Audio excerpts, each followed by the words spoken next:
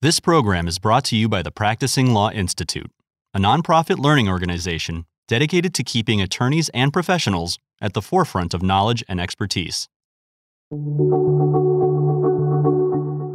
Many assume that attorneys in firms and those in nonprofit legal services all speak the same language and share a common lawyer culture. But the daily reality of working in a law firm versus working in legal services, very different experiences. When lawyers have widely different experiences and expectations, how do they come together to work well on a pro bono case? How do they bridge the gaps to get the best results for clients in crisis situations?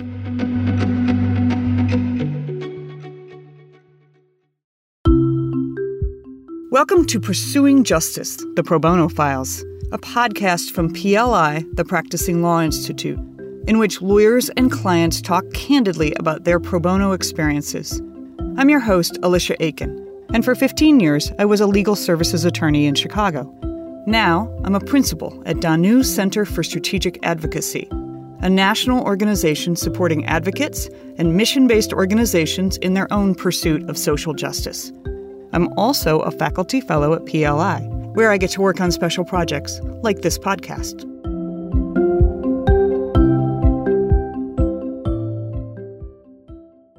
When firm lawyers and nonprofit lawyers work in different subcultures, it can be tricky for them to connect well as co-counsel on a case. To find out how nonprofit lawyers and firm lawyers connect with each other, I met with 3 attorneys who have spent a lot of time developing and supporting productive relationships between lawyers. The secret to strong connections may be in the hard work of a third group, pro bono professionals. Thank you so much for sitting down with us. Why don't we get started by having each of you just say who you are and what do you do? Thank you for having me here. I'm Brenna Devaney. I'm pro bono counsel and director of pro bono programs at Skadden. I sit in Chicago, and I spend a lot of time in New York. Hi, I'm Annie Panetta. I'm director of pro bono at the Bronx Defenders, which is a holistic public defender located in the South Bronx. I'm Jennifer Croman, and I'm the director of the pro bono practice at Cleary Gottlieb, and I sit in New York. So when I reached out about this interview, you all were very clear that you wanted to sit down together. So tell me about your history of working together. In my role at the Bronx Defenders, I oversee our pro bono practice and partner with law firms in all sorts of cases. And actually, I would say our friendships kind of happened organically, and through working together and just through all these years, a friendship has grown. I think one of the other things that makes our friendship and our partnerships happen is the unique places that we sit in our respective organizations. So while I work at a firm with thousands of lawyers, there's a very small group of us who do what I do. And that's the same, I think, for Annie in her organization, where she works with lawyers who are public interest lawyers doing that work. But her job is unique in that it's to be connected to the law firms. I think the other thing is, one interesting thing about being a pro bono professional, whether you're at a law firm or you're at a legal services organization, is there's the profession of doing the pro bonoing, right? There's like best practices and professionalism around that, right? What's the best way to screen a case or place a case or a co-counsel agreement or expenses? But then there's, of course, substantive law happening in tandem with that. So, you know, there's programming designed towards the professionalism of doing pro bono. What do you think motivates individual lawyers to actually sign up and show up and do pro bono? This is Brenna. The answer is almost always the same, that it makes people feel good about being a lawyer. But what we have to sometimes focus on more is what stops people from doing the work rather than what will feel good once they start doing it. I think we have to ask the question, what is the additional value in a law firm? Because the context is very, very particular. What does the firm say about the culture around pro bono at the firm? Do the hours count? You know, those sorts of things matter to people as well. And other things come into play, like this will help me develop a relationship with a partner who I want to work with. And then there's just, I'm passionate about an issue. And I think we spend a lot of time in our jobs matching up people who have an issue they are passionate about with a real need. And I take that very, very seriously. And we learn about what the need is by asking someone like Annie, where should we direct our energy? I think this is Annie. What's interesting about that is, I will say I find it an intellectually interesting part of my job, but it is a challenging part of my job, right? Like how to make sure that my pro bono program is in alignment with the work that Bronx Defenders does. There's been an enormous growth of what's happening on the law firm side, but it's in very particular areas. And we represent people that are in absolutely devastating circumstances, right? I mean, people who are poor, people who have criminal cases, people who have family cases, they're non-citizens, they're homeless. And it's been very hard to engage pro bono attorneys on a lot of those cases. Coming from legal services myself, I'm definitely familiar with the legal aid warrior, firm lawyer divide. But how do we build those relationships between the frontline nonprofit lawyers and the frontline firm lawyers to co-counsel cases together? I don't think there's actually one answer to that. Some of it is actually just making sure that some of these personal relationships that I have the privilege and opportunity to develop with pro bono counsel don't just live and die with me, right? That my colleagues are getting to meet Jen or Brenna, and not just them, but their lawyers, right? Because what is true, and I've seen it over and over again, is if one of my colleagues works on an immigration case with a team from Clery and they have a great experience and they see that Jen's lawyers are really in the trenches, really committed, doing all the things, right? Going to the client's house, making sure that they're putting on the absolute best defense possible, that's a game changer, right? Then they come back and they're like, this was unbelievable. They were totally in it with me. They get it. They see it. It is a challenge, and it's a constant one. Something you said actually struck me that, because I do think it's the same in legal services as it is in the firm, that you have to get a message from the top down that this is valued.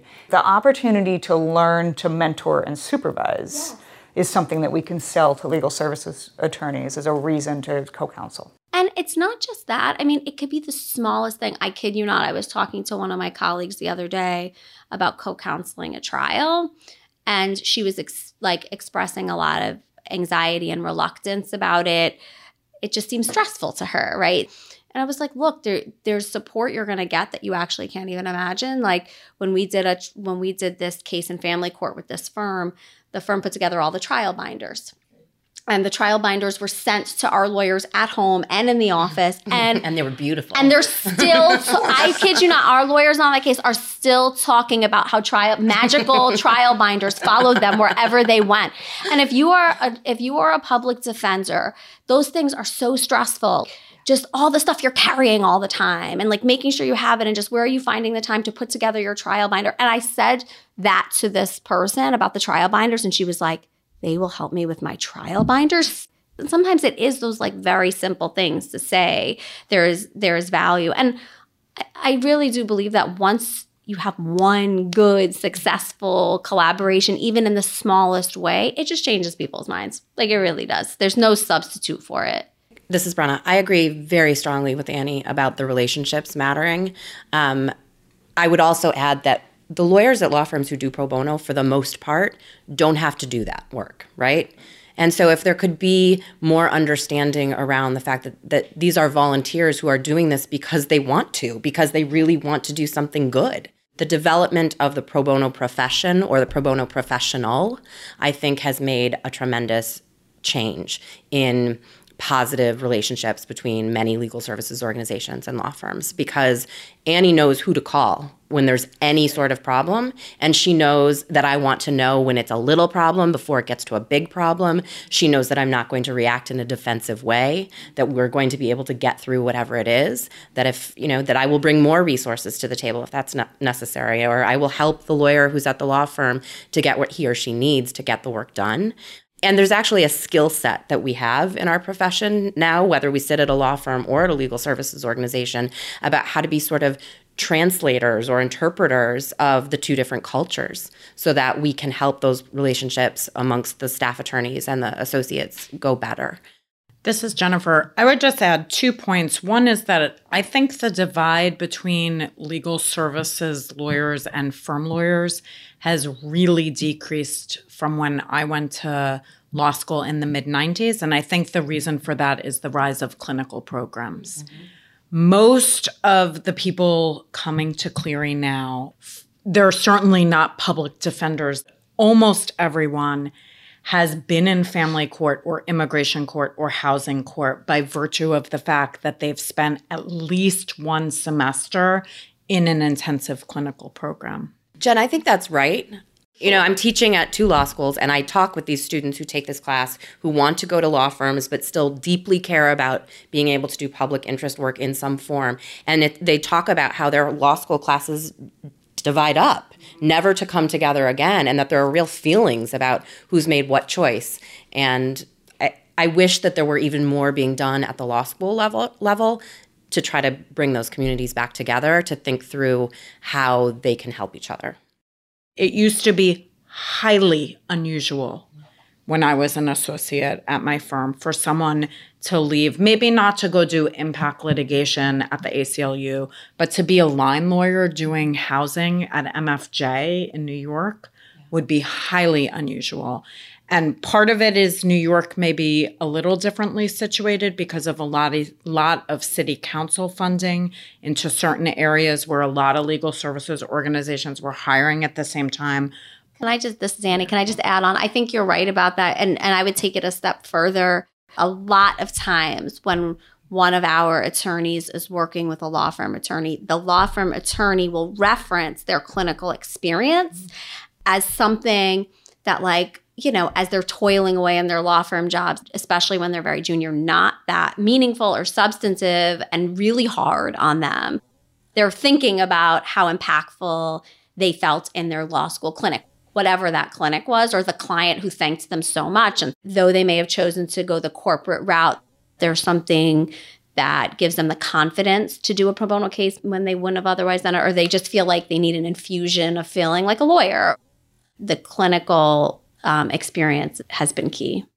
This is so interesting in terms of figuring out how do you convert someone from thinking about pro bono to doing it, asking them, what kind of clinic did you do? We do ask that. So when our summer associates and our associates start at the firm, we send them a survey. And part of the survey is not only what are you interested in doing, but what experiences have you had that would be relevant to us thinking about what would be a good fit for you, including what clinical classes have you taken. And often they want to continue the work that they're doing, or they say, I've done a housing clinic and now I want to do X. So I was a partner at Cleary before I took on this role. And I always say one of the most helpful things for me in making partner was a big pro bono case that I did that gave me a lot of experience in doing a trial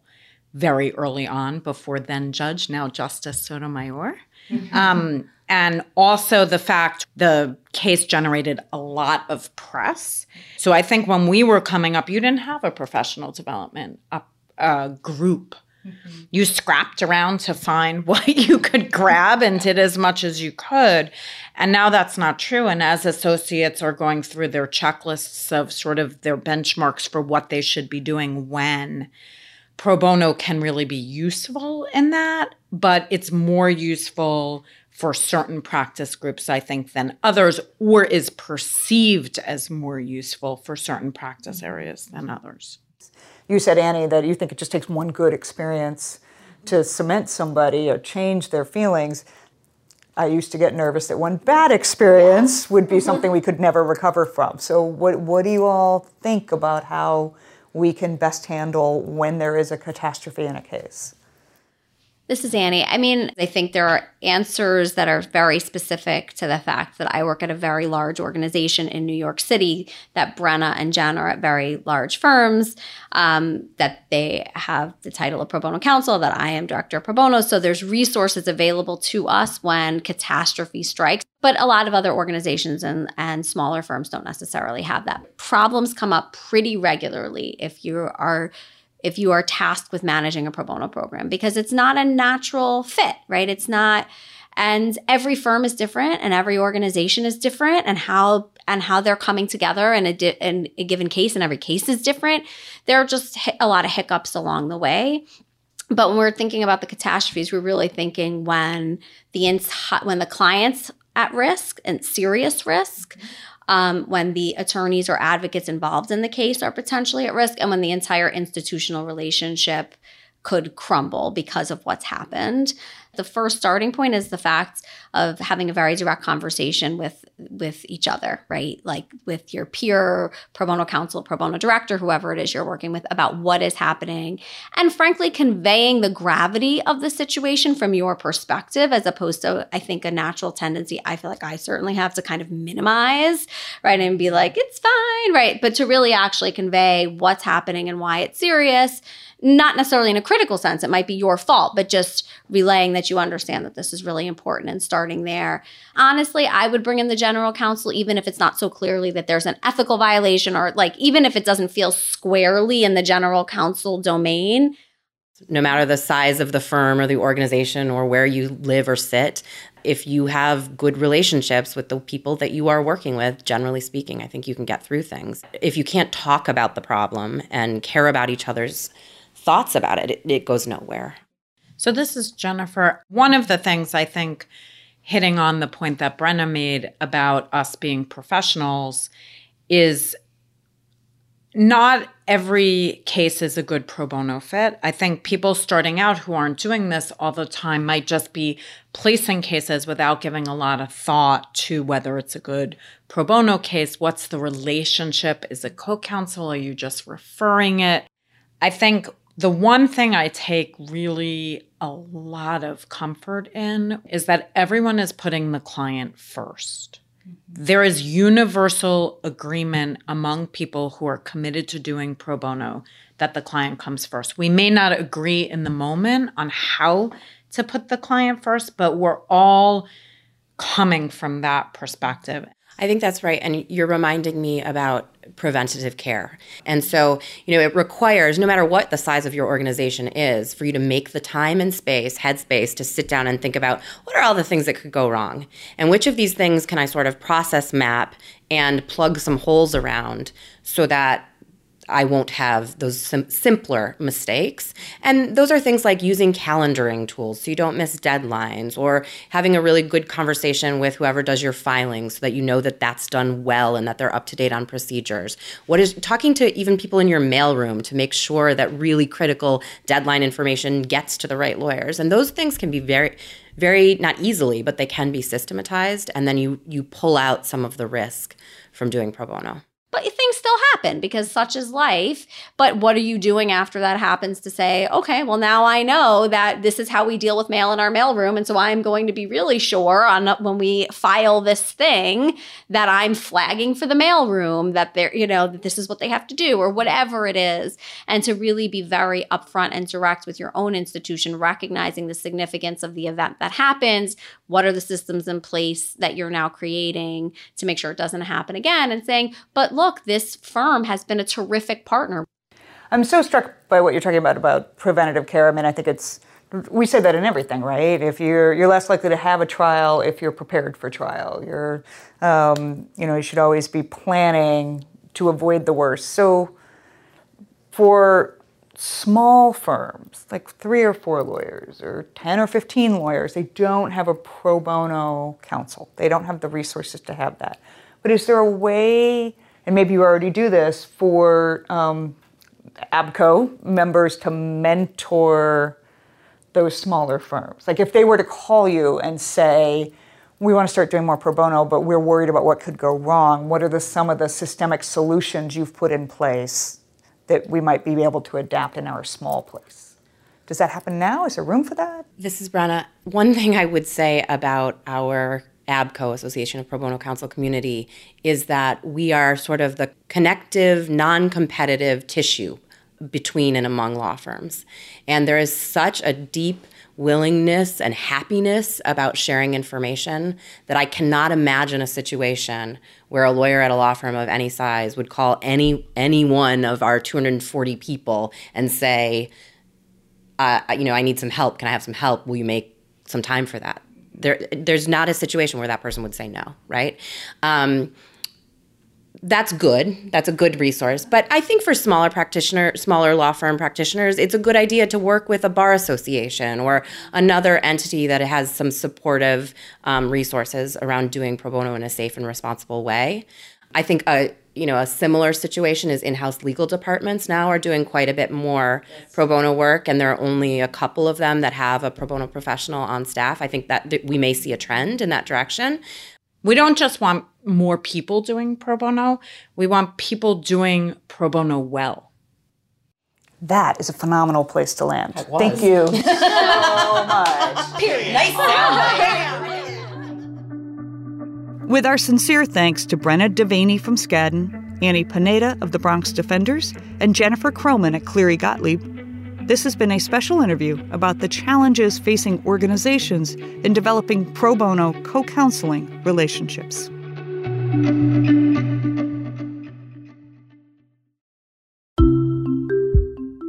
Thanks for listening to Pursuing Justice, the Pro Bono Files, a podcast from PLI, the Practicing Law Institute. This production is dedicated to the pro bono and public interest lawyers helping those with limited access to justice. We also thank our production team, including Daniel Peinitz, Janet Siegel, J.C. Kinnaman, and Robert Generke, as well as our host, Alicia Aiken. PLI is a nonprofit provider of authoritative legal training and continuing education. Since its founding more than 80 years ago, PLI has served the pro bono and public interest community.